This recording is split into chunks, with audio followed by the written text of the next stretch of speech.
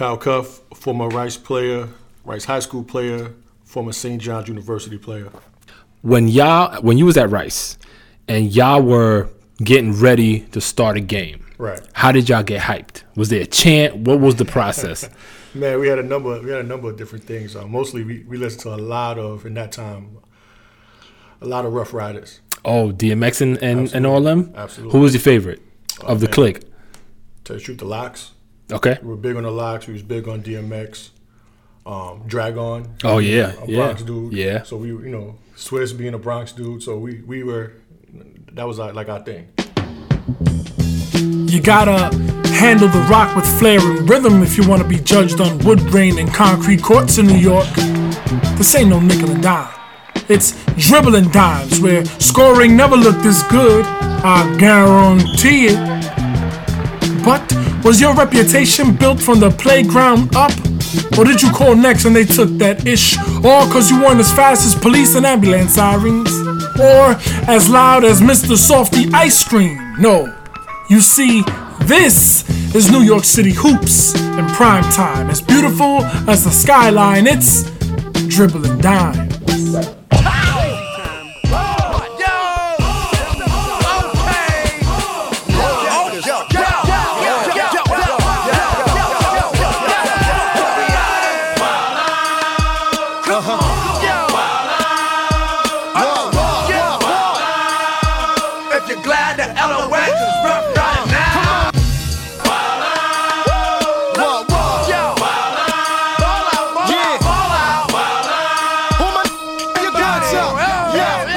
Yo, what up? This is Manny Digital, and with me today is a gentleman. He hails from the Bronx, New York. Another one, back-to-back episodes with Bronx Cats.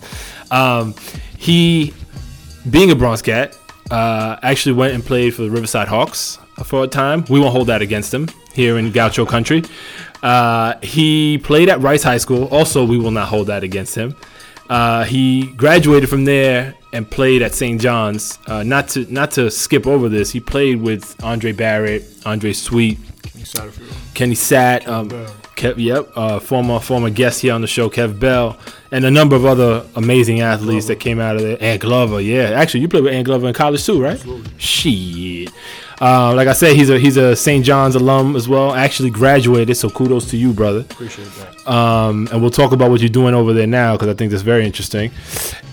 He played overseas for a few years, about 7. Played in places like Mexico, Venezuela, Indonesia, which is fly. I haven't heard too many people play over there.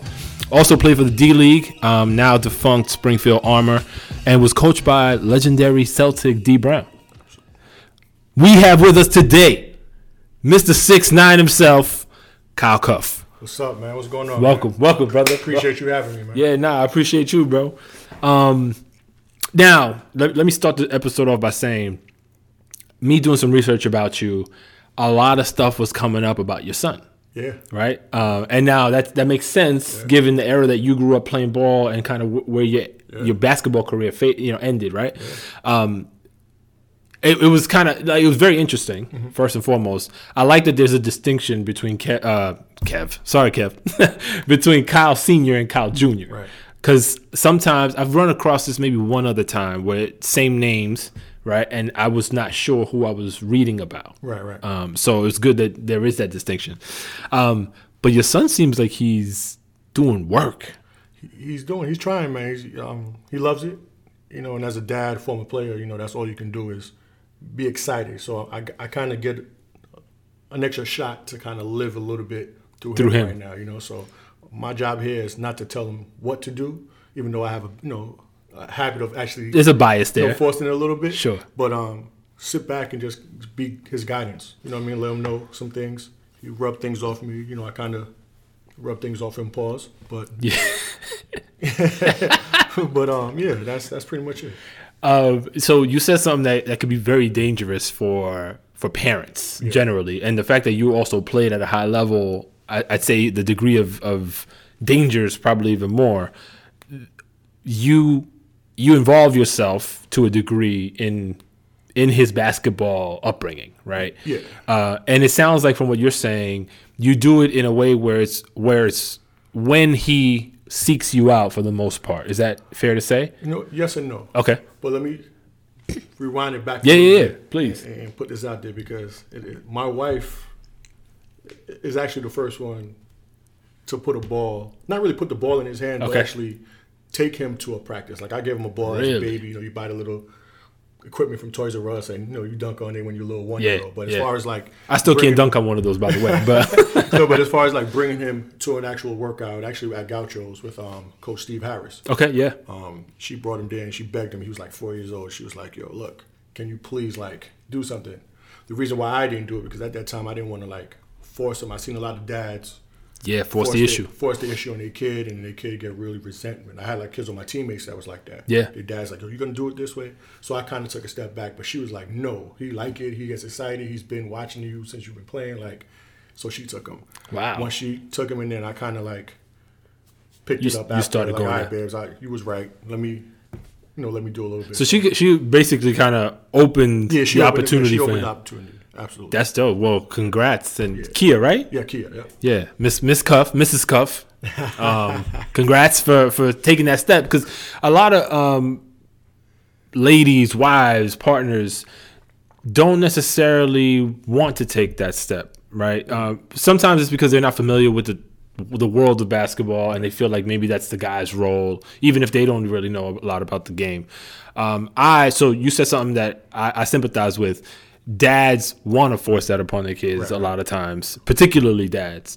I have a 12-year-old daughter, I have a 6-year-old son, and I have a 3-year-old daughter. Right. It's not a hard and fast rule per se, and I'm not necessarily proud of this, but I'm going to force exposure to basketball for them as early as I think it's appropriate, because I want them to not necessarily latch onto basketball. Like if they do, that's awesome. I would love it. I would be in the same boat, like live vicariously through them in the game as far as they want to go with it. But for me, it's more about what basketball lends itself to teaching kids, even adults, I would say. Like I agree. And you can probably sympathize with this just now in the professional level, working and whatnot. There's so much to be said about the team dynamic, how to read your team and put them in positions to succeed, and all these different what become for people that are in the game playing like second nature. There's a lot of human beings that do not have those characteristics and traits. And you learn that at an early age when you're playing sports, especially if you start early. Exactly. Absolutely. And so something that I like to, I've led sales teams. I've had the opportunity to really lead teams at different organizations I've been a part of. And the one thing that I didn't play basketball at a high level. I capped out at like 8th grade, right? Playing team ball. So for me, but I gathered so much from it, and I instilled that upon my leadership style, right? And I feel like it's so critical in this day and age to be able to have that skill set to lead organizations, whether it be your own business or somebody else's or what have you. How does that play into kind of the role you're in now? Were you cognizant of the fact that you had these abilities beyond just the hooping? I'll be honest with you, I had no idea. Like my parents are from Jamaica, so Ross Clyde. So as far as the dynamics at that time, we're talking about like mid '80s, early '90s. Most people that came from the Caribbean countries, it was like school. And get a good job somewhere. 2, 3, 4 jobs, working, So that's what I seen from my parents. They work, come home, they spend time with us, absolutely. Yeah. But it was more so work and school has to be on point. So. Yeah, they held that sacred. My parents are from the Dominican Republic. So similar. It was very much like, yo, you got to get these books right. Absolutely. So in that aspect, basketball wasn't even on my mind. Like literally the first time I literally picked up a ball had to be about 11, 12. Wow. So that's relatively late compared to your contemporaries, right? OD late. Cause like my friend Andre Barrett, Kev Bell, they started like 4 or 5 years old. Yep. That wasn't a thing that was in my household. It was go to school, and then eventually, you want to go to college. Go and get some work. Want to get this work done. It just so happened that I started to grow. So by the time I hit 11, 12, I was already like 6'4", 6'3", 6'4", yeah. And hold on, what is that? Is that genetic? Like, can you trace it back to somebody in your family the women in my family are tall. So my mom is 5'11". Okay, yeah, that's tall for a lady. My sisters are 5'9", actually my 13-year-old right now is 5'11". Daughter. Wow. So the women in the family are tall. My dad is about 6'4", so he got pretty good height too. But as far as the males, I'm the tallest in the family. Okay. And, Shit. right. By a stretch. By a stretch. Your dad was probably the second tallest, right, at the time? Yeah. Yeah. Wow. So I would say, at that time, I happened to be out in the park, and there was a lady in my parents' building. She kind of had ties with someone from Riverside because her son was playing at Riverside. Okay. And the guy actually see me playing, and I'm just, I was pretty coordinated because I had coordination, so I wasn't like sloppy, but I was just playing around. So he actually was looking for someone to play on his midget team. Yeah. At that time, that's ironic. It was like 6'4" midget, right? Right. It's funny, right? So he pointed at me, and she was like, "Oh no, he's too young." She was like, "How old is he?" He's 11. So the midget team at that time was like 13, 14-year-olds. Yeah. So he assumed that I was older because I was so tall. Yeah, massive. To make a long story short, literally that weekend, I ended up at LaGuardia House. Practicing.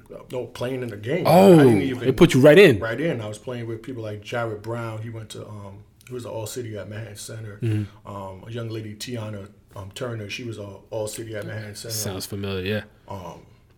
I was just, it was like I was kind of like thrown into it. Actually, I think Courtney was on that team, Courtney Fields. Yeah. So I was like literally just thrown into the fire. With some ballers, not just some regular cats. With some ballers. Like I didn't know anything like as far as a foul or traveling. I was just playing. So literally within about 6 months, the actual coach, Ernie Leutch, the founder of Riverside, approached my parents. Was like, "We need to get him to Mount Carmel." And she was like, "What's Mount Carmel?" Hold on, time out. Because we was talking off air about where you grew up in the Bronx, and you mentioned Tracy Towers over by Marshall High School, and Clinton, right? And I had asked you, and I said, "Nah, let's wait for us to start recording." But so this is interesting. This is it. So Lloyd goes to your parents and says, "We need to put him in Mount Carmel." Yeah, that's crazy. With Lamar Dyson was the coach at Mount Carmel. So I don't know nothing about Mount Carmel, but I was gassed a little bit because in between this little small window of like literally like 6 months, you say 5 to 6 months. Yeah, I got to meet Kev Bell. I already played against Andre Barrett in like local citywide tournaments, and they sold myself and I believe Andre, when we spoke, they sold him on the fact that Mount Carmel had like a gym, like their own gym, like they had their own gym, right? So we were like, oh man, our school. I mean, we had public school, it has a gym, but we're like, yo, we're going to this Catholic school. School's gonna be paid for, and we're gonna get a better education than we are. So we're like, okay, but they got a gym there, so all we really care about is hooping, right? At a nice, decent facility, right? Mind you, I went on a visit. They was like, yeah, the gym. You went, time out. You said it. See, this is the kind of shit that not pisses me off, but like, I'm like, yo, you went on a visit. That's a term that's used for kids going to college. Yeah. You went on a visit to Mount Carmel. Right, but looking at it like how you're looking at it right now, I can see why you're looking at it. Right. But at that time, it wasn't a big deal. It's just what it was. It was just what it was. Like they told my parents to come. My parents was interested, so we went. And it was already established. You don't have to pay if you go. It was established. It's not like some. Because that's the first question my parents asked. Right. How much is it? How much is tuition going to be? Yeah. And it was like, don't worry about it. And we was like, okay, let's go look at it. Yo. So we looked. We only went like literally to admissions. Went on one floor and it was like, saw a little bit about what they're actually doing in school. Like, okay. So I didn't go downstairs to see if there is actually a gym or anything. You just assumed it was. So first day, I'm super excited. Like, okay, we're going to the gym. No gym. It's a cafeteria. It's a cafeteria. I've never been to Mount Carmel, so I didn't get the setup that you was getting for right now. And like I said, Kev and Courtney, they gassed it. Yeah. Like, yo, crazy. Mind you, they've been there the year previous. Yeah. So they already knew what it was. Yeah. So they didn't give me that. Like, no, there ain't really no gym here. We really practice at LaGuardia House. Yo, it brings up something that I thought was. It kind of blew my mind, right? When my freshman year at St. Raymond, all the senior classmen was upperclassmen. They was, not freshman Friday type, but like clowning the freshmen, right? So we walking around and they're like, "Yo, I got tickets to the pool. Right. It's on it's upstairs on the top floor or whatever." And and I'm like, this little ass school don't got no pool. Yo, son, they was going hard body like trying to sell people tickets for and I mean, jig was up quick. Right. I think they did catch a few. They must have. Absolutely. I definitely didn't get no money. I had money like that to buy no tickets. But Cat got out the bag fast. There was no fucking pool. There was so Like, I got to first game, found out there's really no gym there. Yo, no, but then you like, I don't know when in the summer you actually decided you were going, but like there's a span of time where you like in your head you like gas like yo, it's gonna be on. I was gassed. You guys can think about it. I've never played organized. Yeah. At all. Right.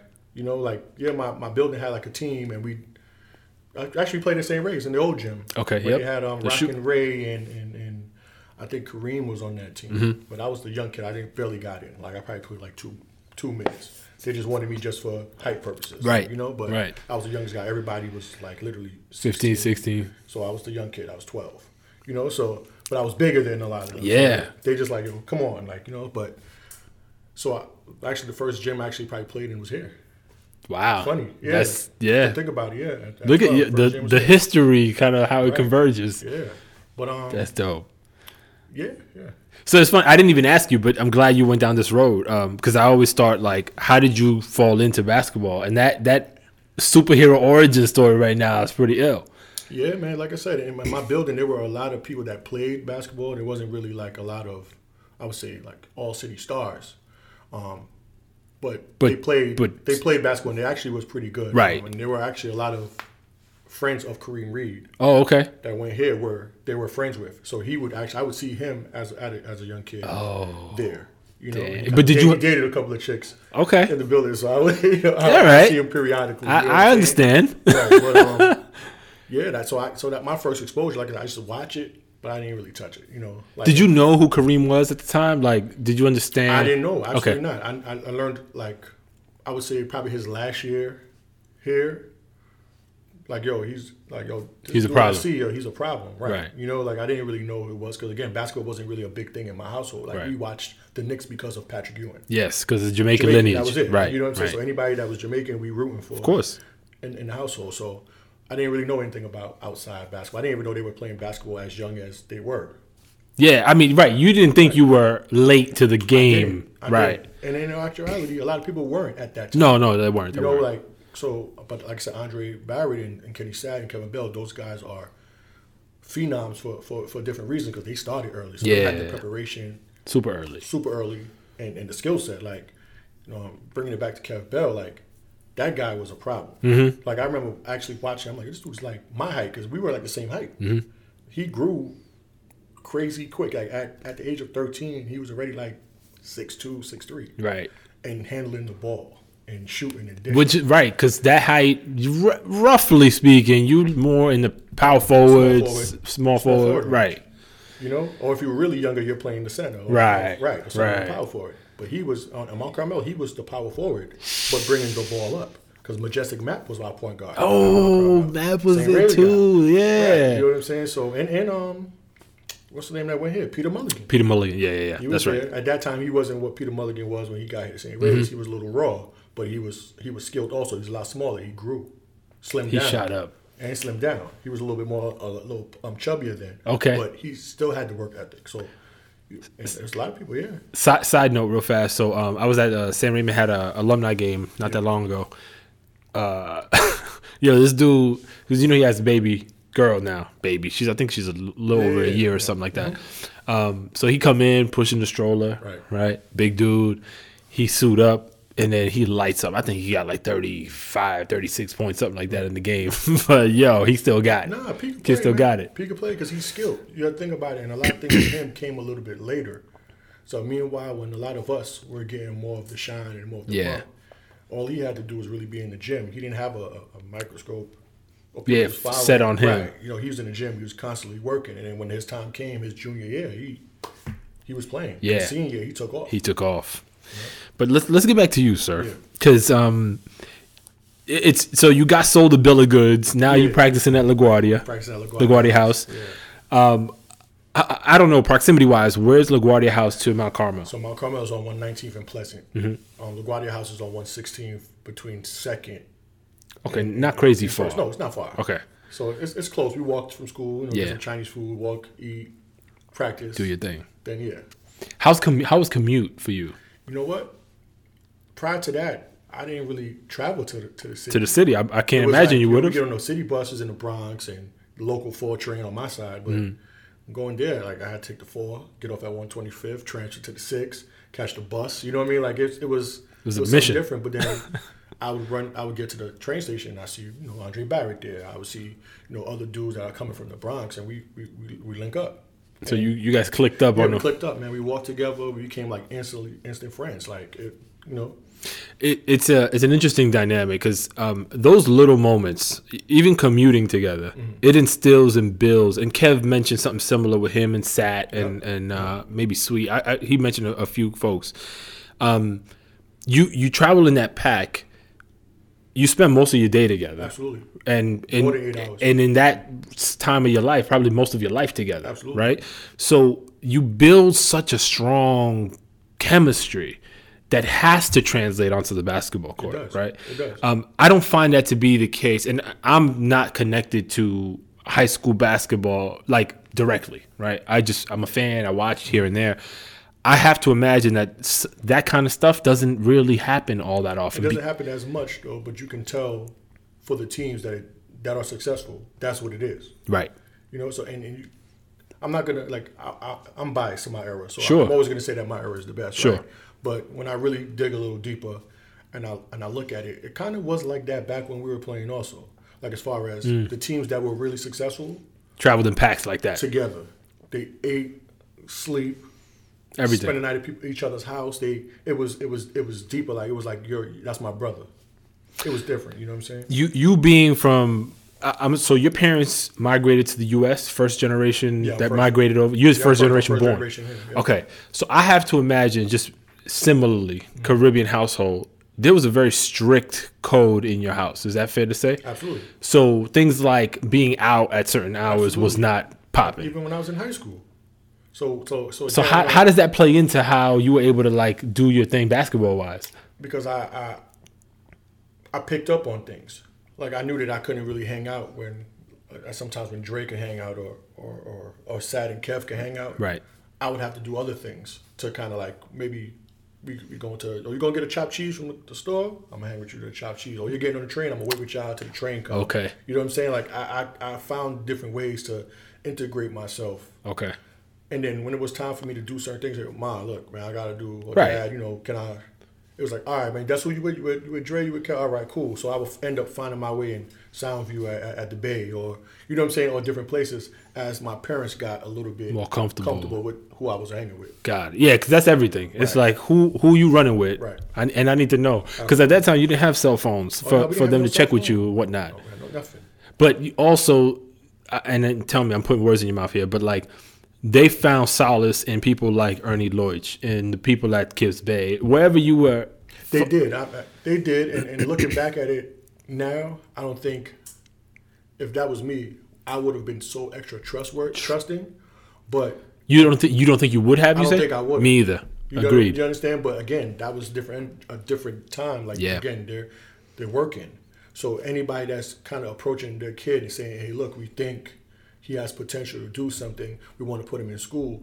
My first question, if somebody approached me about my son, is okay.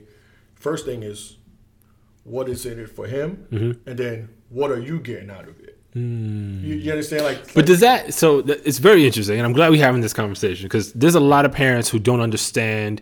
They don't know enough to even ask those questions. That's what it is. But you kind of have the cheat sheet because you went through the path, right? So that's where that comes from. That's where it comes from. Okay. Again, my parents didn't have that. Right. So again, even with choosing, I'm getting a little bit further. No. Choosing college, it was my parents didn't have too much of a Understanding on, okay, based on the type of style of play, you might be better off in this conference. Okay. Or the granularity of the how long decision. this coach has been in this university. Is he a flip flopper? Does he jump from team to team? You kind of want to. That's why like Duke and some of those other schools are Kentucky successful. now. Kentucky, because they have the head Consistency. has been there for years.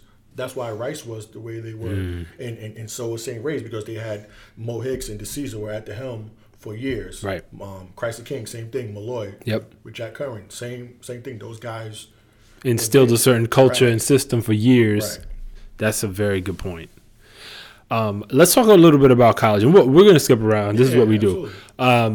You said when it came time for you to decide college, and Mike Jarvis was your coach for 3 of your 4 years, right? So, and I don't know how many years before. Not that many, because when Felipe, he was there about 3 years, 2 years before I got right. there. I think when Felipe got there, that was his first year, if I'm not mistaken. I don't believe he coached Felipe. He came After. Okay, you're right. Yeah, Connor Seca was there. No. I'm sorry. No. Fran Fraschilla. You're right. I'm getting it all messed up. So, what was it about St. John's? Knowing what you know now, right? It's funny. Because I think I know the answer, but you went to St. John's on account of what? What made that decision for you? I'll tell you, it was a stupid decision. Okay. But I don't try to live with regrets, because it doesn't matter. Like, I had great experience, but St. John's wasn't on my list. Oh. As far as where I wanted to go. The reason why they kind of were in the conversation is because Derman Player, which was my AAU coach at Riverside and was also my assistant coach at Rice, ended up leaving after my sophomore year at Rice and took the assistant coach job at St. John's. Oh, okay. So that was their way, which you kind of look at it now, and you look at a lot of the coaching staffs in college right now. They either got a former AAU coach, a father that's a coach, or a brother that's a coach. Like, it's I forgot to mention, I'm sorry, I know I'm jumping back myself. No, please. What we're gonna do, but Mike Boyan, Coach Mike Boyan was also at Mount Carmel with us from Oklahoma State, which is also my point, my guard on AAU with Omar Cook. So that's kind of funny. I forgot to leave that out. But so again, I was all headed to go. I had this conversation the other day with Glover's wife, Anthony Glover's wife, who was talking. Yeah. And I was all headed. I was supposed to go to UConn or UVA or in Florida State. Those are like literally my final list. Interesting. But then me and Glove became tighter. It was tight, from AAU in high school. And he was like, "Yo, Kyle, man, you come." And I'm like, yeah. No, seriously, that's what it was. Like literally, like, all right, man. That makes sense. But then again, I didn't understand that or really pay attention to that. He sat out that first year. Okay. So in high school, where he was 2 years above me, he now becomes 1 year above me. Right. So again, competition is great, but you also have to look at the minutes. Yeah. What's in it for you? But again, not even just that, because I started as a freshman at St. John's, right? Yep. But I also have to factor in that he's the main guy at St. John's. Yep. With Omar Cook and those guys. But Omar was only there for a year. Right. We came in together. Right. You and Omar. But then after that, again, he's still a year above me, so he's the guy. And Marcus Hatton. You know what I'm saying? So it kind of took a little bit of the way my style of play is, because my game changed other than just being a post-up guy. I was able to do pick and pops, shooting. Mid-range. Just started really getting to, that's like in the beginning stages of the actual stretch four. Okay. So my game started to change a little bit. And I was still bigger than Glover, but because Glover game wasn't as, I would say, he wasn't shooting the ball the way I could shoot the ball. Okay. He definitely was a threat, a problem on the post. Right. But he had to play more on that low block than me, and it kind of took a little bit away of your comfort zone. Right. Got it. You understand? Like where I should have been more, at that. Yeah, I got you. I got you. Know what I'm saying? So like, had you potentially, like, I know regrets aren't a thing, but for you, but like potentially, and I don't know what the team dynamics were, but let's say you went to UConn. Right. You might have not even UConn. Had you factored that in to how you were making your decision, that might have helped you be more impactful in that role you were more comfortable Absolutely. in. Okay. Like even if I would have I probably still would have chose St. John's. Yeah. So I'm not ever going to sit there and say that I wouldn't have. Sure. Because there was a lot of fact that my family is here. Right. Yeah. There's a lot of benefits. Like we're close. Right. So there's a lot of benefit at that time. Had a girlfriend. That factored in. Yep. You understand?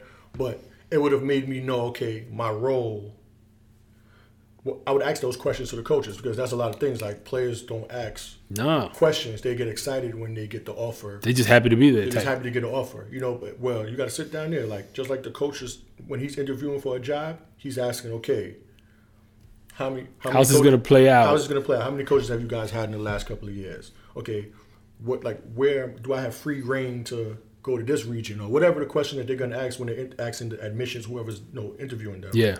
As a player, it's mandatory that you should also ask that, and don't be afraid to ask, "Oh, coach, where do you see me realistically?" Because if the coach has your best interests at heart, they're going to tell you straight shooter. Any coach that's going to come in and tell you that you coming in playing 40 minutes, they're lying. It's a lie. Not necessarily that they're lying. I'm not going to sit there and Okay, say yeah, you're right. Let's not go that far. No, not even just that.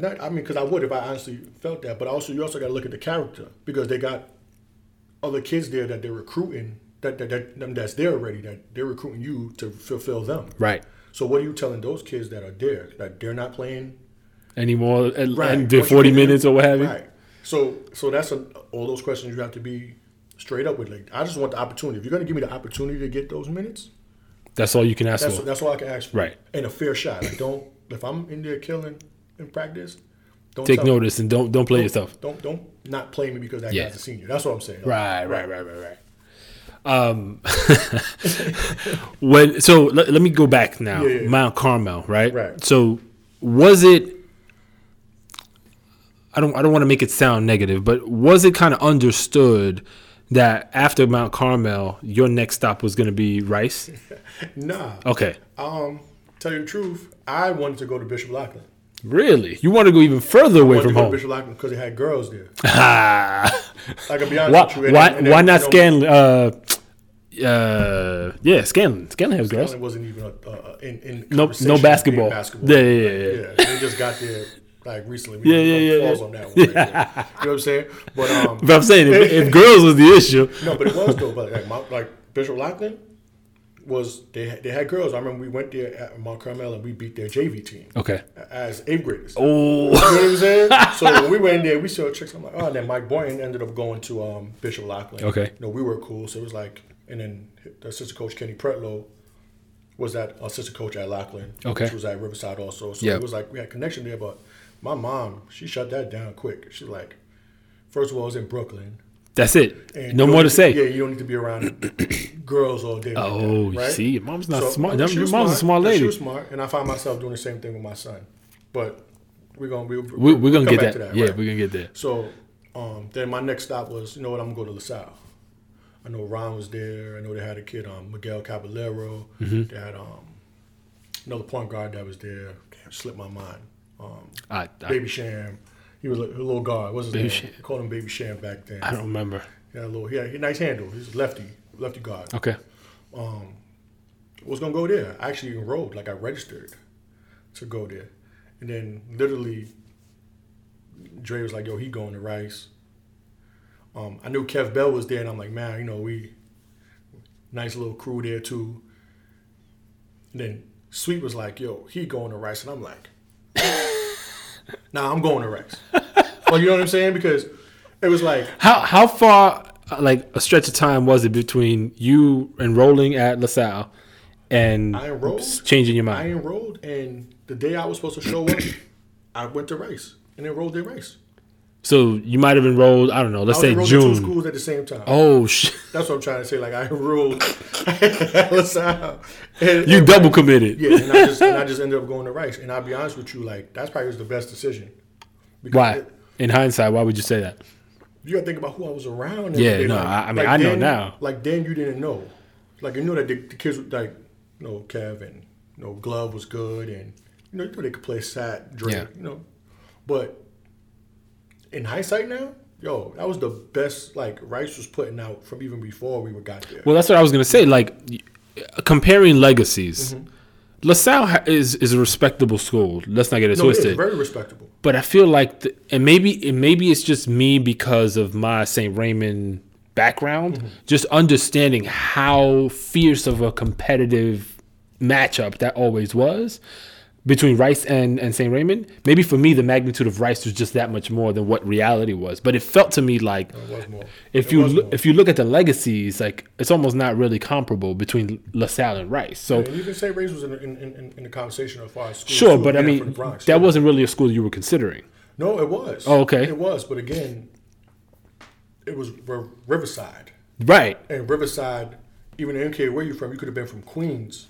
You either if you're going to school in the city, you're going to Rice. Riverside guys. You know what I'm saying? Yeah, Like, that's the path. Gauchos, it was St. Ray's. Maybe half would go to All Hallows. Maybe Cardinal Hayes. Yeah. But it was like Rice, Riverside. It was like, that's what it was. That's why I asked you. Like, I understand that from Riverside to Rice. Right. I just didn't know if maybe there was a Mount Carmel connection to Rice because of the kind of the same. It was, though. A lot of guys follow that path. It was the same connection to St. Ray's. Right. Because Big Kit Reimer that's my went man. to Mount Carmel, went to Rice. Bernard Barrows went to Mount Carmel, went to St. Ray's. I mean, Gotcha. You know what I'm saying? So I didn't know he went to Mount Carmel. Kit. I didn't know that.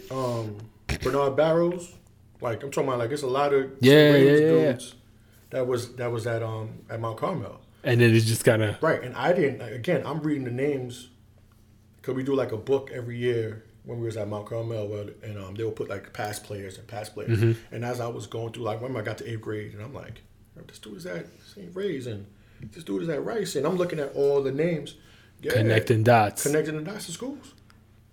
Yeah, I didn't know Mount Carmel was like until I actually got there. But again, bringing it back to the real reason why I chose Rice is that I started to get that a little dog in me, where I wanted to be around and play against people that were so-called the best. Because in that short period of time, I went from not even being on anybody's radar in 7th grade to like top 4 in the city, top 3 in the city. Like in a year. Yeah, in a year. I remember it being, for our class, it was Omar, it was Andre Barrett, and it was myself.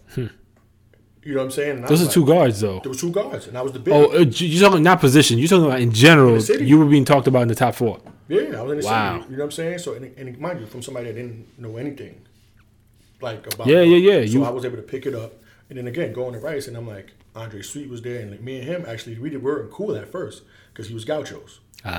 You know what I'm saying? Yeah, I know. He was a Gaucho. I know. You know what I mean? And we were battling. Like, we were the guys that, at Super Biddies, we were battling. Every tournament, it would be either Riverside versus Gauchos. At every tournament, citywide, UDC, Yep. Rucker, Junior Rucker. And we would be battling each other. So we'll leave one tournament where we just fouled each other and throw elbows, then got to leave and go to another tournament to play another chip against each other. Same day? Same day. So we literally didn't have that. You know, like, but then when we got to Rice, it was like, all right, yo, we on the same.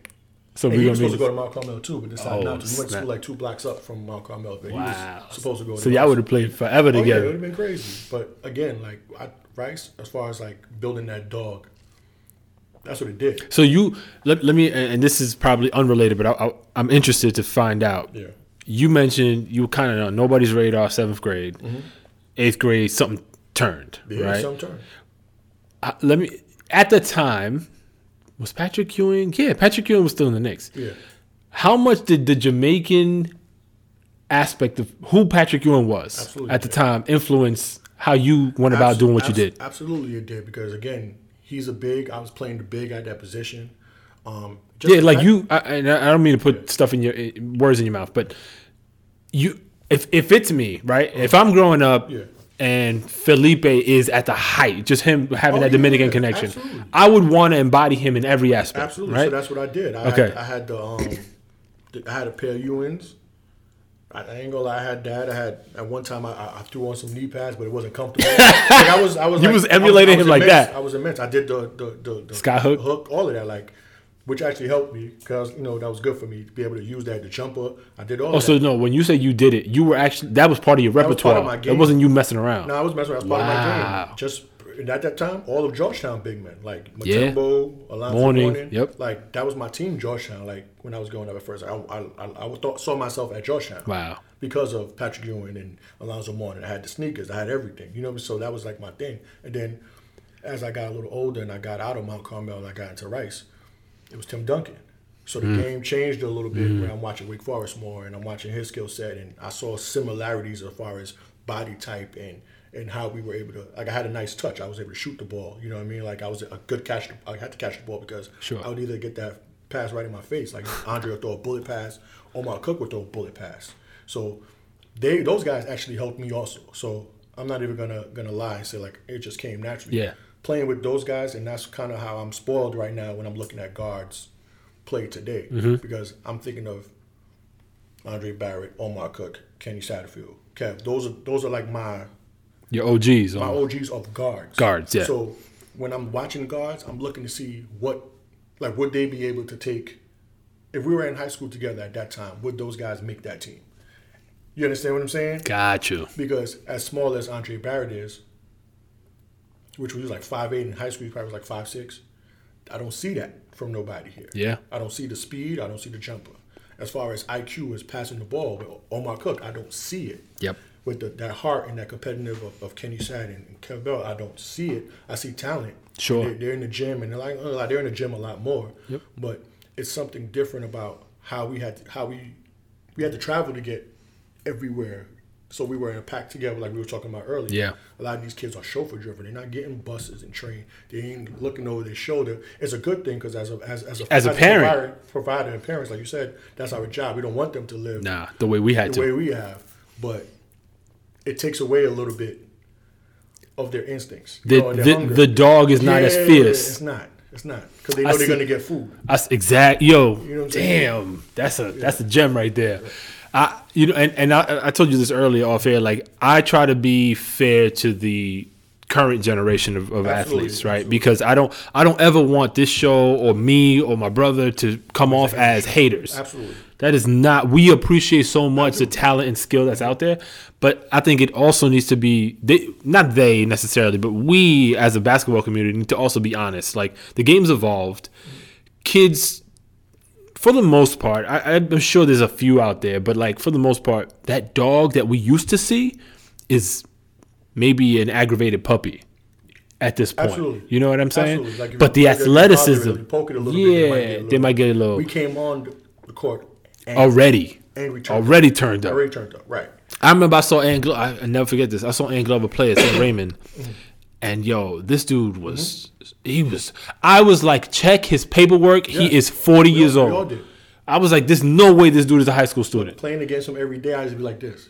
I could not move this dude off the block. No, you could, and he looked crazy, crazy eyes. Absolutely. And I look at that, and then I compare it to now, and you see very slender, athletic kids could, do amazing things, but I don't see many of those kinds of guys. No, I don't. You know what I mean? And I miss that personally. I'm with you. I'm with you. I watch it. Trust me, I watch the front courts a lot because that's mostly where I played. That's again, they're skilled. Don't get me wrong. They can shoot it. Yeah. They can handle it, but they're missing a little.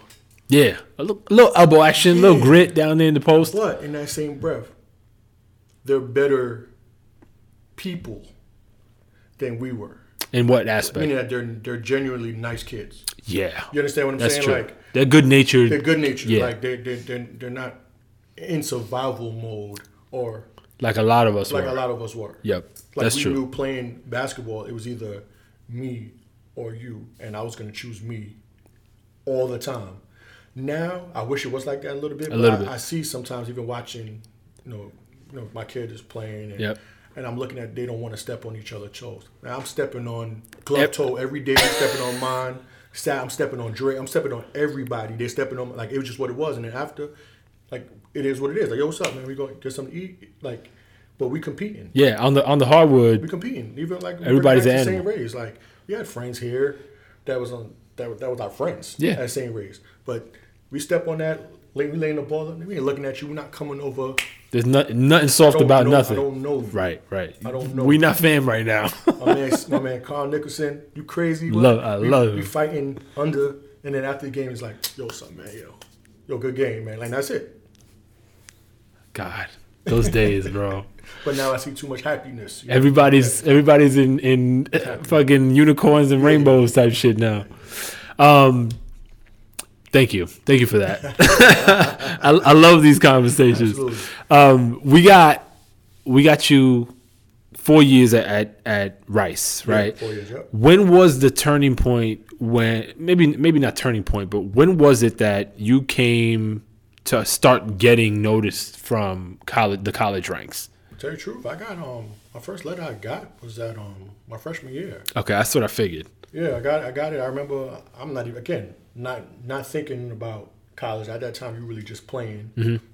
And I remember Coach Hicks was like, "You come to the office," and he told me and Dre to come to the office. So we came to the office, and a couple of letters. I think my first letter actually was Florida State and Clemson.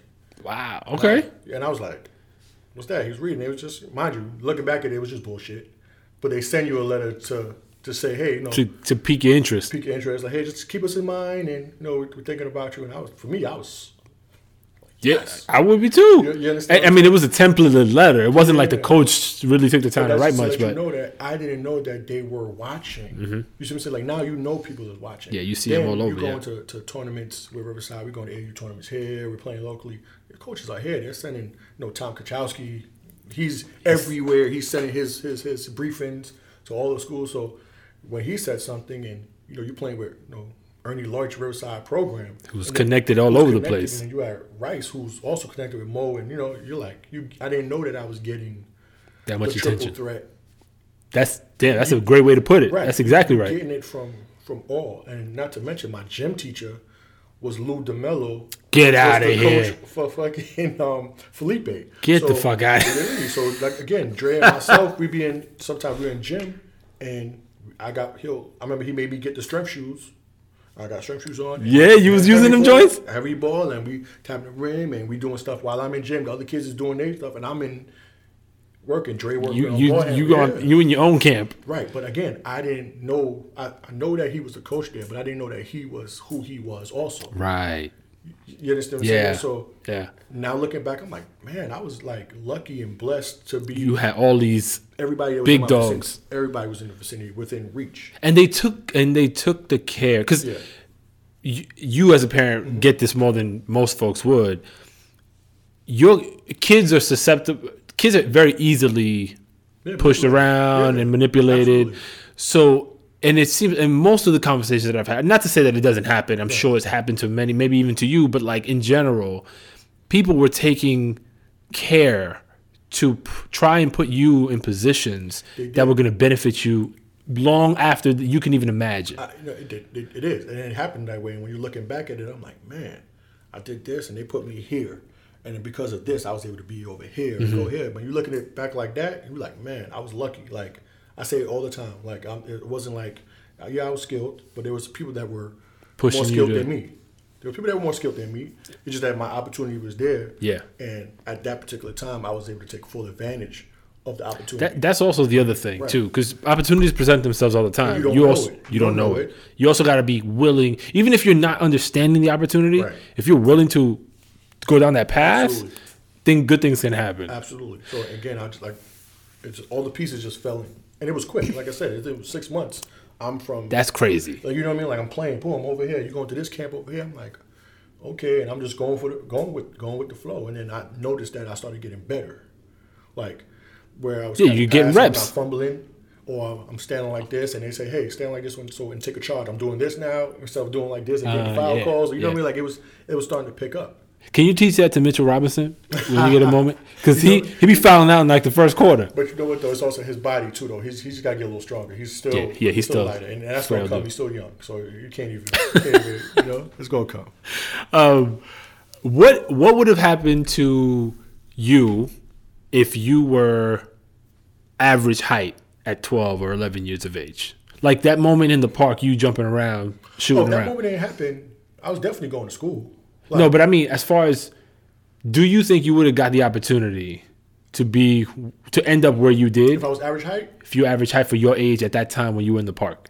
I would say no, because you got to think about it. I also didn't have the skill set either. Yeah. So it was super raw, but coordinated. I was super raw, but coordinated. My thing wasn't handling the ball and even really shooting so much at that time. Mm-hmm. So I wouldn't have had no need to be on a program. Gotcha. You understand what I'm saying? So me being above average height and young, it was appealing to coaches. Like, okay, this kid is going to be. You could forecast and say, hey, this kid is going to be tall, which they probably said about Kevin Bell also. Like, he was big, but then Kev stopped growing. Mm-hmm. I was big. They said the same thing about me, but I ended up still growing some more inches. You exceeded what they expected. Right. And then I got stronger. You know, there's a whole bunch of different factors that played into it. But if I was average height, I don't think so. Yeah. That's crazy. Opportunity, genetics, there's all these different things that play into it. And not to be forgotten, like the support of your parents. Oh, no, that's a big fact. Yeah. Because, again, for my parents not really knowing so much about the sports world, they took a chance on and allowed, Mr. Larch and Mo to kind of guide me, but they were very much involved. Yeah. You know, so they couldn't have really took advantage of me, because my parents would have been like questioning stuff. They'll ask questions, but again, my parents weren't the way how these new parents are. Yeah, too much. They're too involved. You know what I mean? Like, and that's part of the reason how I approach even with my son. I don't want to be too involved because, again, it's kind of hard for a coach to kind of do his job, and the parents, he got to worry about what this parent's on the sideline going to be complaining about his son's not. To get minutes or whatever. Yeah, if I'm me personally today, if I'm unhappy with what's going on with my son playing, that's a conversation that I'm gonna have with the coach another time, not during the game. I'm pulling and say, hey, what do you see my son? What do you think my son needs to do to be more of a factor on your program? What do you think? And you, as a coach, you would tell me, hey, I think he needs to do this. Now, if my son does that, right, but again, you have to be realistic as a parent also. If you know your son ain't got it, you have to be like, you ain't got it. You ain't got it. This is as good as it's gonna get. So enjoy while it's here. Right, and keep it pushing. I'll be honest with you, like, so forwarding it to my son a little bit, he's a late bloomer. He still has a whole lot to learn, like just as far as from the guard position, right? So he's kind of right now living on athleticism and heart. Yeah, like he has the heart from when we were playing. But as far as the skill set, it's coming, and it's coming quickly. But when we were choosing high schools, I had him going to a school in Connecticut first, which is a great academic boarding school. But I was like, you play and you get to play a lot of minutes over there. But I knew in my soul he wasn't ready to really compete too much on a higher level. Okay. You understand what I'm saying? Did you have that conversation with him? Like when you sent him to Connecticut? Yeah, I think I always have. For the most part, my wife and I, we pretty much straight shooters with our children. Yeah. You know what I'm saying? But at the same time, you when you're saying having a conversation with at least when I'm having a conversation with my kids, I'm not going to say what other people should do with their kids. Yeah. When we're having a conversation with our kids, there's a kind of certain way that we have to go about saying it to them, and each kid is different. So I kind of had to like approach it because he's more passionate. He's real passionate. Yeah. So you don't want to say something to where it kind of like messes up his whole... Knock him down. Right. So I have to tell him like, hey, look, you're going to go over here and you're going to... this school, you'll be able to probably do something that you probably wouldn't be able to do at another school. Like, we wanted him to go to where he's at right now. That's what we really wanted. Blair Academy? First. Right. Okay, that was your first choice. He wanted to go. Oh, he wanted that. He wanted to go there. That was also my first choice because I know that Coach Mantega is a good coach. I know he coached one of my friends, Roy Ivy. Assistant coach at the Knicks now, and Charlie. Well, I don't know because after the firing, I don't know what's happening. He's there for right now. Yeah, for right now. Luau Deng, those guys were there, so I kind of over the year was able to watch him build a little bit of reputation, relationship with him rather. Right. Going there, I was like, I don't know if he's really ready for that. Got it. Level, because again, you got to get it right sometimes. I'm not saying that I. Obviously, you're panning out right now for the best. Sure. But when you picking the schools, you kind of got to get it right sometimes the first time because there's not a lot of room for error there. There's not a lot of room. Because you missed the boat. Right. Like, and I know with him being a little bit smaller at that time, he was like 5'10", 5'9", 5'10". He was a lot smaller. He was how tall is he now? He's about 6'1", 6'2" now. Oh, wow. So he grew significantly. His body. I'm sorry. What year is he at? He's a sophomore. Okay. So he's filling out. So he's becoming a player. But I know that he was going to get coached. The way he needed to. The way he needed to because Coach Mantega is hard. Not that he's hard where I mean as far as like loud and intimidating. No, but accountability and discipline. There's a certain level that he expects from everybody that stepped through that door at Blair. That it's accountability. It's work ethic. They come to work. They come to get better. They want to make everybody else better. They're going to support. If they're promoting themselves online, they got to promote everybody. You understand what I'm saying? So it's not a me. It's us. Got you. And with the us, I can showcase myself, but it's us. And I think that that's necessary not just for a basketball aspect, but just for a life aspect. And we got into it before we got on this as far as, how critical that is. How can we translate what we do in the sports world into everyday real life work? Right. And he's getting that. He's hammering everything that my wife and I preach all the time. On to him. So that was a good So it's almost, I mean, that's huge in a lot of respects, but not to give him this credit, but almost bringing Coach Mantega into your parental kind of dynamic, man. He's right? Like the third dad or second. He's dad right now. Second dad, When he's there, he's dad, and I don't get involved in that. My wife, we don't get involved in that. Like he's in charge of that. If I have anything that I kind of have an issue with or what have you, shoot him a quick text. he'll hit me back if he's available right away. But he'll say, hey, no, look, it's all good. Boom. If I see something that I think Kyle could probably do a little better, he was like, you know what? I thought about it. I'm definitely I'll keep an eye on it. I'll mention it. You know, so and that's it. He'll come to me and say, hey, look, he's coming along. Like I saw him the other day, and he said, look, he's really coming along. Like I'm liking. It's hard for me to keep him off the floor. So that's a great place to be. That's a great thing. You understand? Yeah, because he's earning it. He's earning it. And that brings me to another point, which is, and you can potentially be one to force this issue because you played at such a high level. Right. Sometimes, I assume, I don't know this for a fact, but I assume a coach may try and favor, maybe even a relatively young coach at a decent program, may want to favor the kid of a former player, for instance. Because I let that be known from the get-go. I don't want my son, or I don't want to be a part of anybody that's just giving out handouts. Mm-hmm. It's not genuine. And then the first time that anyone does something wrong, it's like, it goes left. Yeah. So anything that my son earns, he earned it. It was not given to him. And that's what he's been doing since he's picked up a basketball. It's earning because you have a lot of guards that are a little bit, at that position a little bit more skilled than him right now. So he's earning it. And when he's going against those guys and he's giving them hell, that's all him. It's more genuine for him. And more meaningful for him. And same thing with me. Again, we bring it back to high school. I mean, look who I was playing against. I'm playing against Glover. I'm playing against all these big, sweet every day, and I earned a starting position. I went to St. John's, and I wasn't supposed to start. We had 6'10s, we had 6'11s, we had 7-footers. I started opening night against Kentucky. First game at the Garden, coach was canceled. I'm starting. I had no idea I was going to be starting. Who was on that team in Kentucky? They had Tayshaun Prince. They had what's the other guy? Saul Smith, the coach's son, Tubby Smith's son. Tubby Smith's son. Yeah. Who's the big? They had a real big. I know they had a few. Problems. They always have, but like they always had. So again, I was thrown in to the fire again. And I've always been the undersized big because especially once you get to college, everybody's a tower. So I'm always an undersized. So again, I'm battling, I'm pushing, but I'm always the underdog. Did you think back to LaGuardia House when you sit on that floor? That's my mindset even to today. Like I tell my son that, like, don't worry about starting. Like if you want to start, you have to make it. You have to be extra. You have to be above. That's something my wife also pushed too. You got to be impressive. If you're not impressive, don't expect much. Don't expect it. everybody's mediocre. Mm-hmm. That's the bar, mediocre. You know what I'm saying? If you're not there, you really messed up in the game.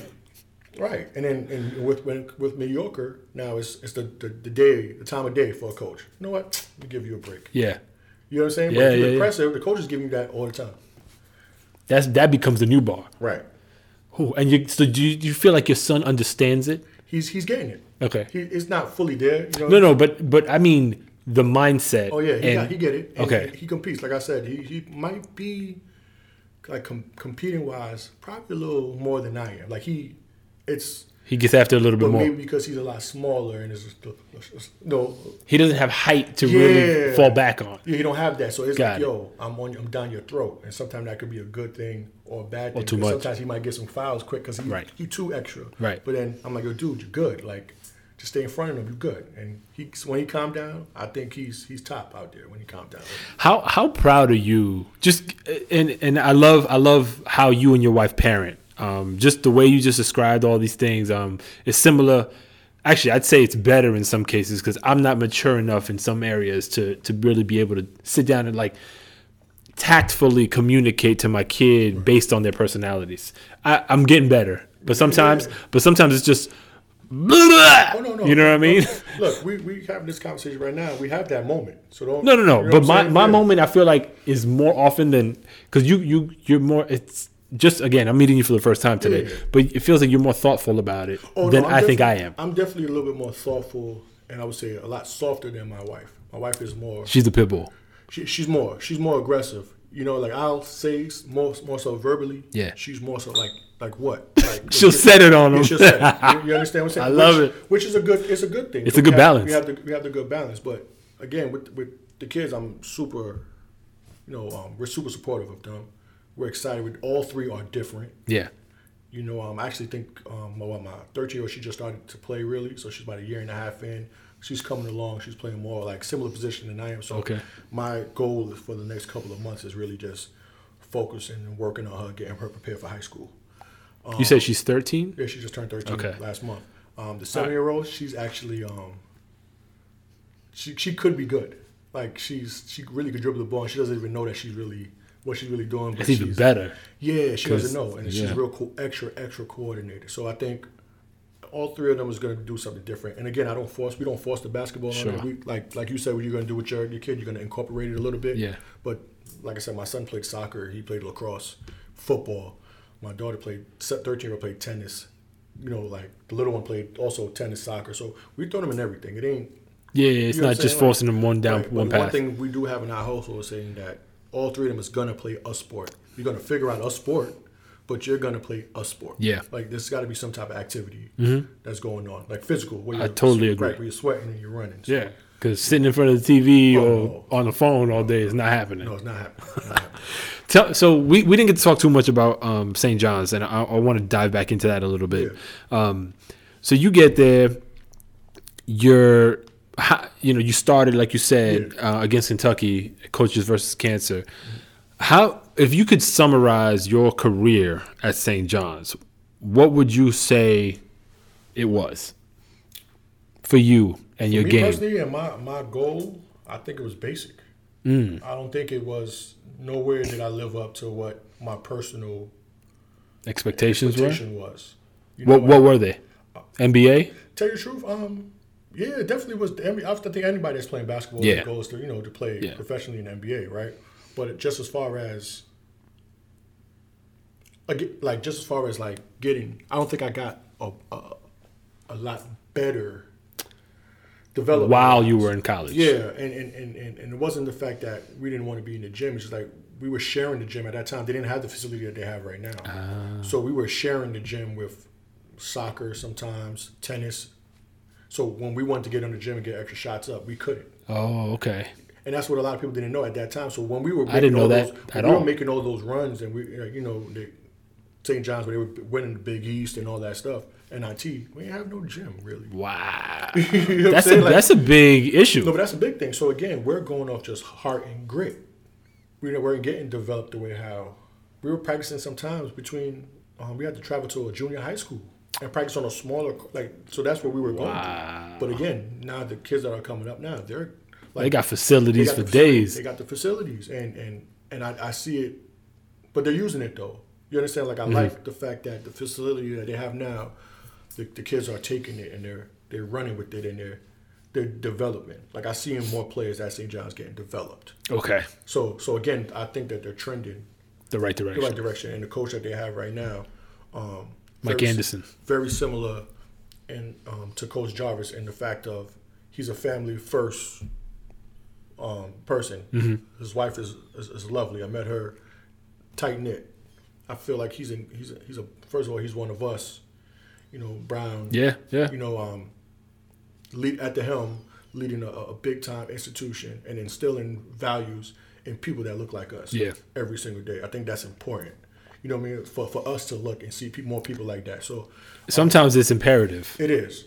And that was part of the reason. Again, I did go to St. John's also. It was because Coach Jarvis sold me family, and that was something that I'm big about. My mother, my father, brothers, sisters. Like we were tight. We go to the games. We did a lot of things together, and not be able to come home for certain holidays because I can't get a flight. Like that was all stuff that was Circling in your mind. my mind. And not to mention, if I didn't go to St. John's, I probably wouldn't have been with my wife because we're college sweethearts. You know what I'm saying? So she also went to St. She John's. also said she's a year above me. So we kind of, Nice. so it's a whole bunch of things when I look back in reality. And when I said, in the beginning where I can't really go with regrets because there's a lot of things that came from it that I wouldn't have necessarily had as far as the family dynamics. And of course, in a perfect world, we always say, hey, we want to be in the NBA, we want to be rich. I still definitely must so want those things. Probably not the NBA, but I definitely want the wealth. The wealth. Yeah. But I literally would trade all of that just as long as I could keep my family together. You understand? Like so 100%. For me, I'm happy every day. Like my wife might want a bag, and we probably can't get the bag. You know what I'm saying? At some time. Yeah. You know what I mean? Yeah. But that's real life. But she's happy. I'm happy. The fact that it's us. You know, our kids are healthy. We're healthy for the most part. Our family is healthy for the most part. Yeah. And that's what it is. And she'll get the bag eventually. The bag in more ways than just the one. Right. That's beautiful, man. You have a really good perspective, and I want to ask, like, when you were going through St. John's, and I know how strongly your family from early was focused on education, right? Yeah. Your parents really pushed you, and I'm assuming you have siblings, right? Yeah, I do. Yeah. Actually, it's funny. My little sister, Afia, she went to Murray Bertram. Oh, okay. She won four cities and 3 state titles. Damn. She didn't go. She went to college. She went to Temple, but she didn't play. Oh, okay. But they had like a little thing when we were in high school. We both went up to Glen Falls for the city and state. States. But that one they got railroaded by CK. They girl the Sue Bird back then. They got. Oh shit. Yeah, they got touched. So they ran through the city. Let me ask you this: is that getting run over by Sue Bird and that crew? Is that why she didn't play at Temple? She was like, you know what, I'm done. No. Oh, okay. They played different positions. Sue Bird was a guard. My sister was big like me because she was 5'10". Right. So she was more of the enforcer on Bertram. But yeah, she we was out there had a nice little thing on that. That's interesting. Did you take into account life after basketball while you were at St. John's? You know what? Nah, not really. And I'll be honest with you, that I feel like that was a mistake. I feel like I can't blame things on the university. Nah. Because again, you know, that's not. Well, you can, but you can, but you probably shouldn't. But I feel like now me having the insight and my wife having the insight of being college students and knowing what really comes from after, especially me being a student athlete. Yeah. Coming from, you know, again, Rice, top level tier, come to St. John's, top level tier, and then people don't know once you leave college, it's not the same. You're not getting the same treatment when you go to anywhere, especially in New York. Yeah. You're going to. I remember going to all these restaurants. They're like, yo, whatever you need, Kyle. You see what I'm saying? Or going to the club and you just walking in. It's a little different. Yeah. So sometimes that can mess with your psyche a little bit. It has to. Right. You'd have to be a different, especially at that age. I can't fault a kid, right, a college athlete, to not feel like they're the man or the woman. Oh no, you can't. You can't fault them for that. Man. That's what we create. Yeah. Being fans of the game in these schools or what have you. Yeah. So it was different, but luckily for me, again, literally I graduated 2 weeks later. I was in Mexico. So I did like a summer. Hold on, that's fast. No, it was because I did like a couple of little workouts, but then like literally like 2-3 weeks later, I got a call and it was like, "Yo, you want to come to Mexico?" So I was out there for some time. Then left there, came home for a little. And just to be clear, he was playing ball. He wasn't working with El Chapo and nothing like that. El Chapo. But I went to Mexico, played on this team in Zacatecas. Okay. Played out there and then came back for a little bit. And I was in Czech Republic. I was in Prague. That's different. My guy Lavelle Sanders, he played at Seton Hall. He's from Brooklyn. Yeah. He wasn't on my team out there, but he showed me Prague, like took me around, made sure I was fed. It's a dope city. Yeah, it's nice. So wait, we skipping. How did you? So you graduate? You graduate from? So you successfully graduated in 4 years, being a student athlete, and you didn't have a bum ass degree. Yeah. It wasn't, and no disrespect. Okay, No, you educated yourself in finance and management. You said, right? I know, and again, I don't want to make this sound like student athletes are dumb. That's not what I'm saying. Oh, no, lazy. Well, maybe, No, but also I think the cards are stacked against y'all in most cases because, for instance, how do you expect a student athlete to really? And you did this, so you have the perspective. How do you expect them to go 4 years, play? Practically work for the school as an athlete because you're practicing a ton, you're playing. There's a lot of your day-to-day that is very different from a traditional student in order to be able to succeed, right? How do you expect them to pick up a more complex major like finance and management than, say, I don't know, some of these made-up majors that are like how to put up I don't know. There's like random shit that I've heard that I'm just like, wow. But I look at it like there's certain majors that you just can't touch. Like engineering. Like lab work, a lot of things like to be a doctor. Right. Certain things that you kind of got to stay away, because that's actually kind of what I wanted to do at first. Like I was enrolled in a lot of science classes, but I couldn't really do a lot of the labs, so I had to like switch courses, right? Because of it was conflicting with practice and things like that.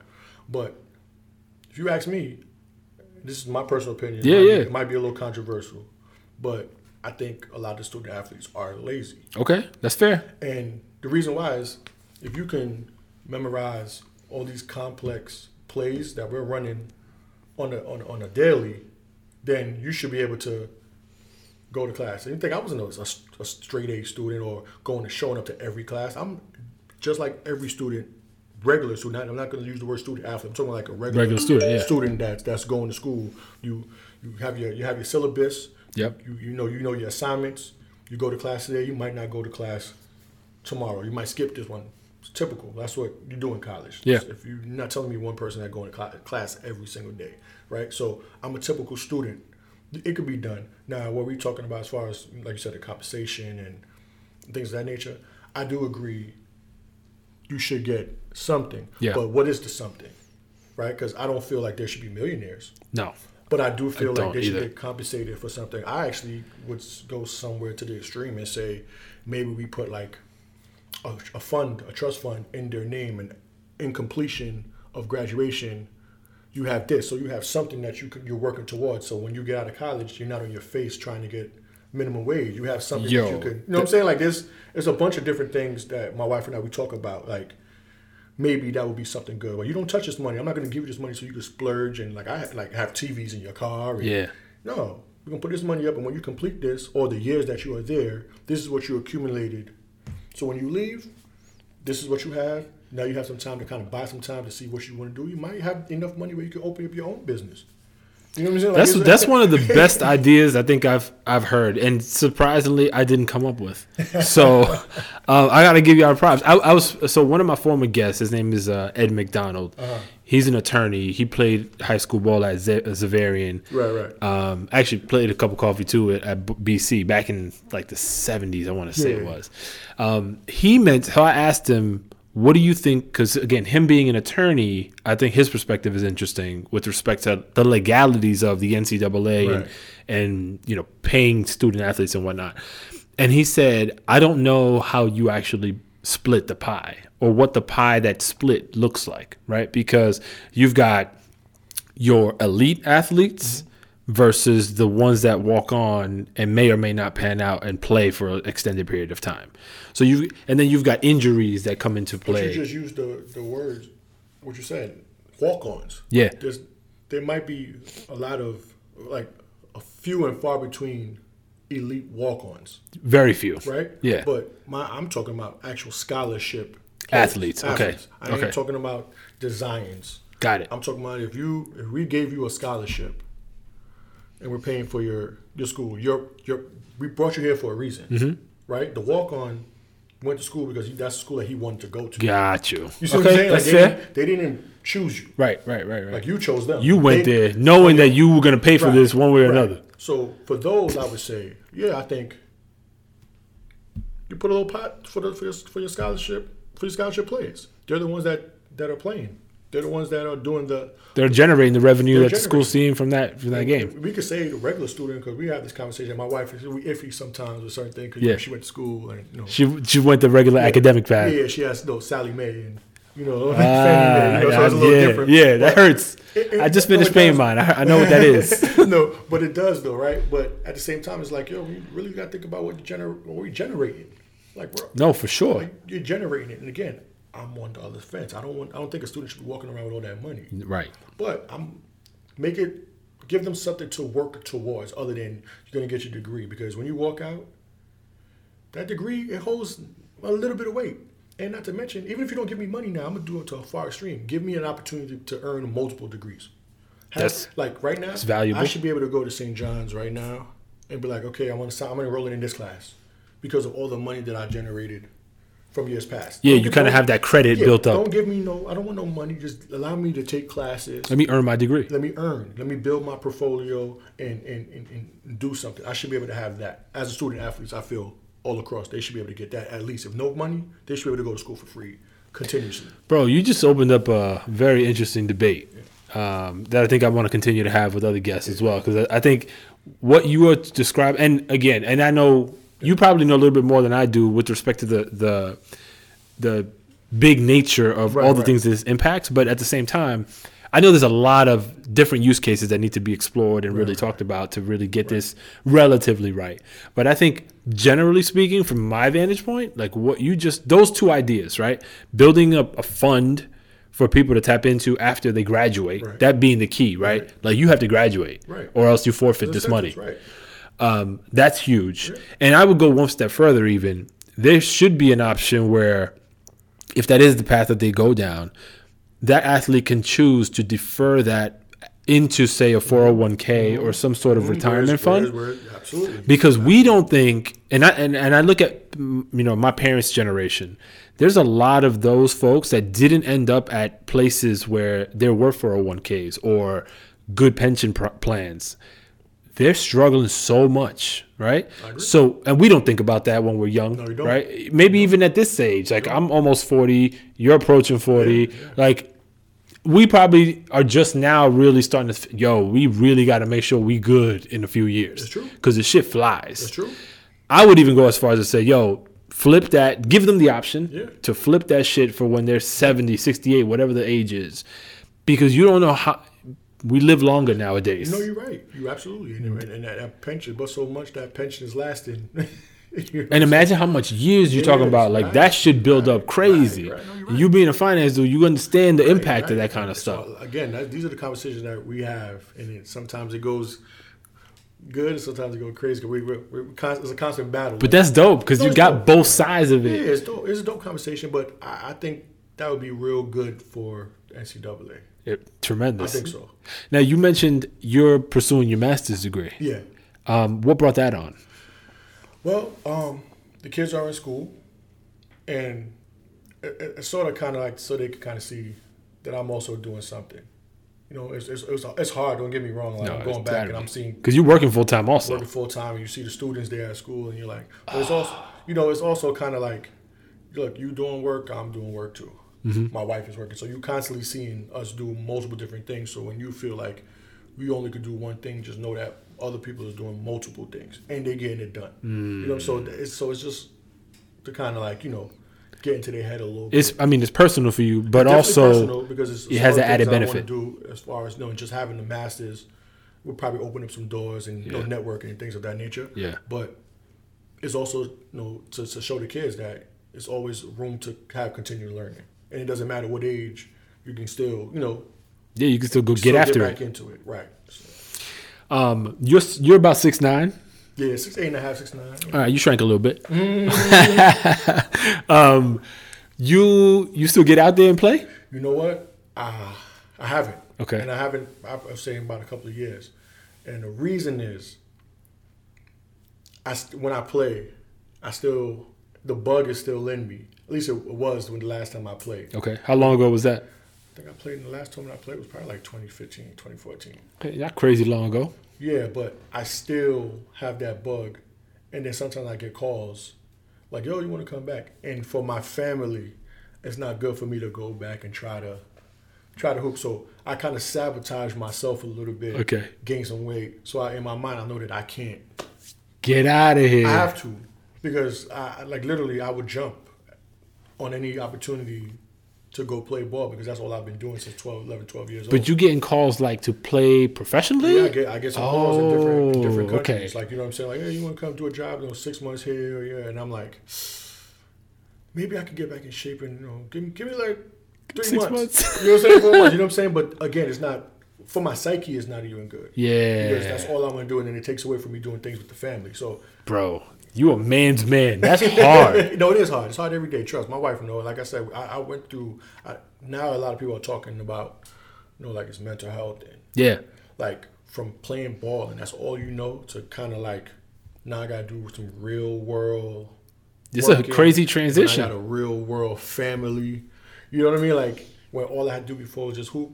It kind of mess with your mind a little bit. And I think all former players would kind of test to that. 100%. You know what I'm saying? Or something that they've been doing and kind of got to switch the ball. So that was my way of kind of like getting out of basketball, and now I'm kind of brought back into it because now With my your son.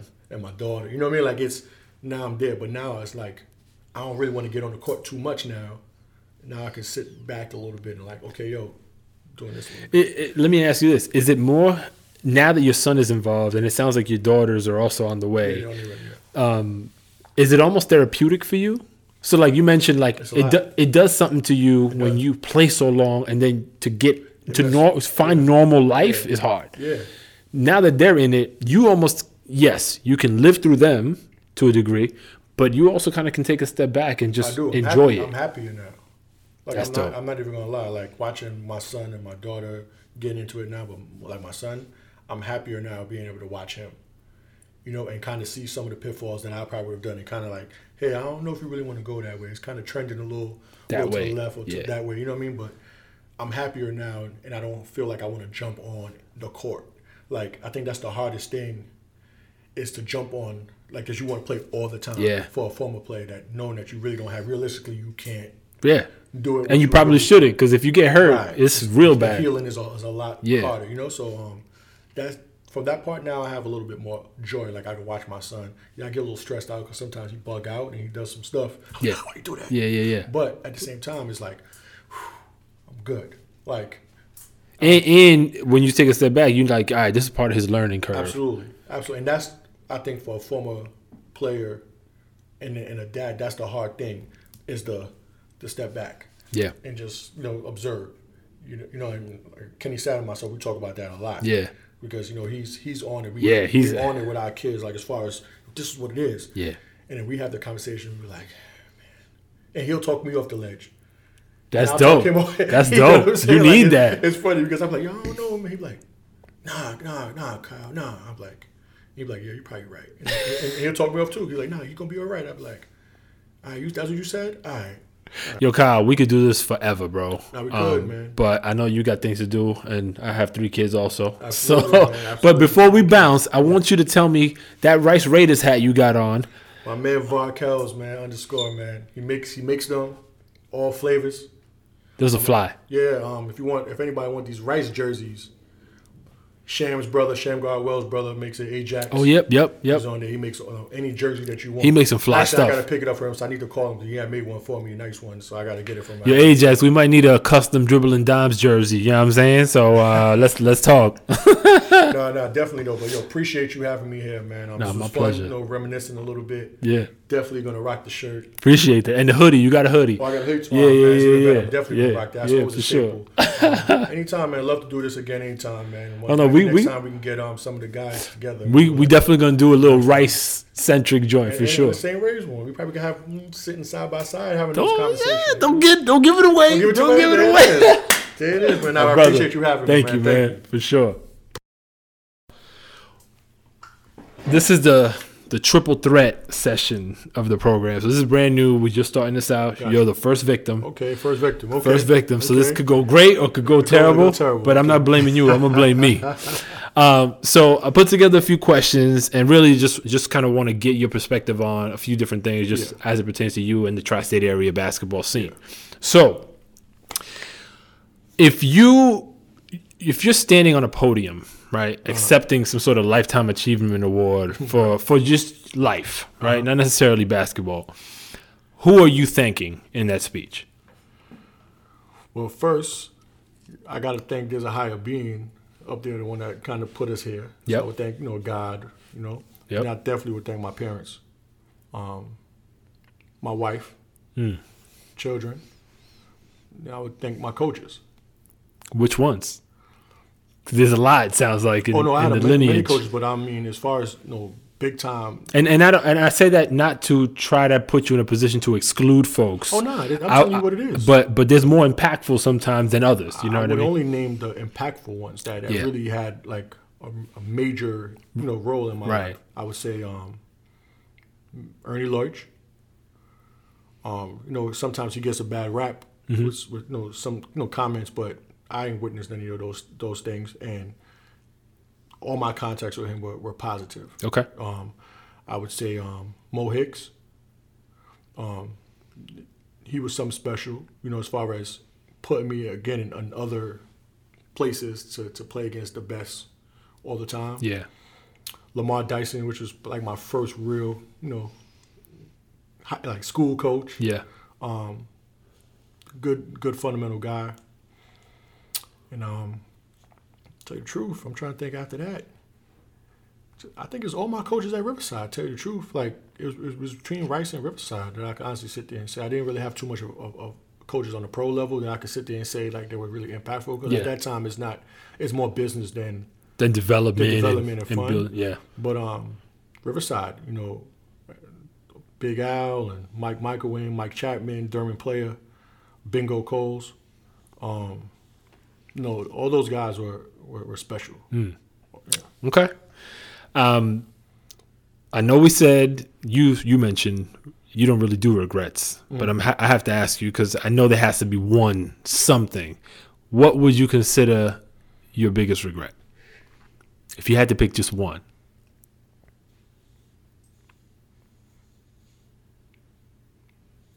Man, you know what? I think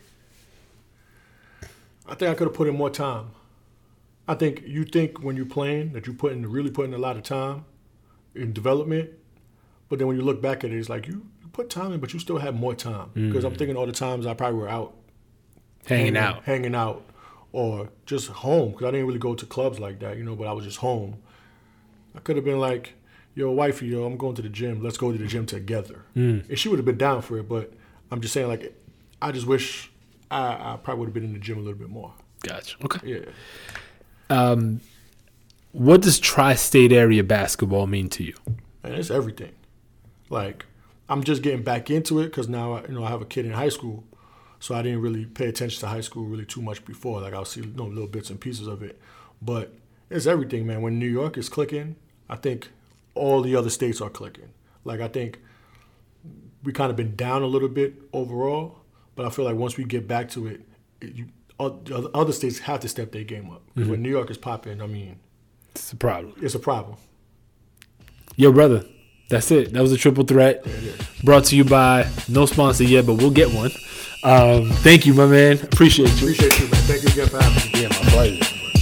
Thank you for listening to this episode of Dribbling Dimes. If you like what you heard, please leave a review or comment wherever you're listening to us now. Check us out on social media as well. We're live on Twitter, Instagram, and YouTube.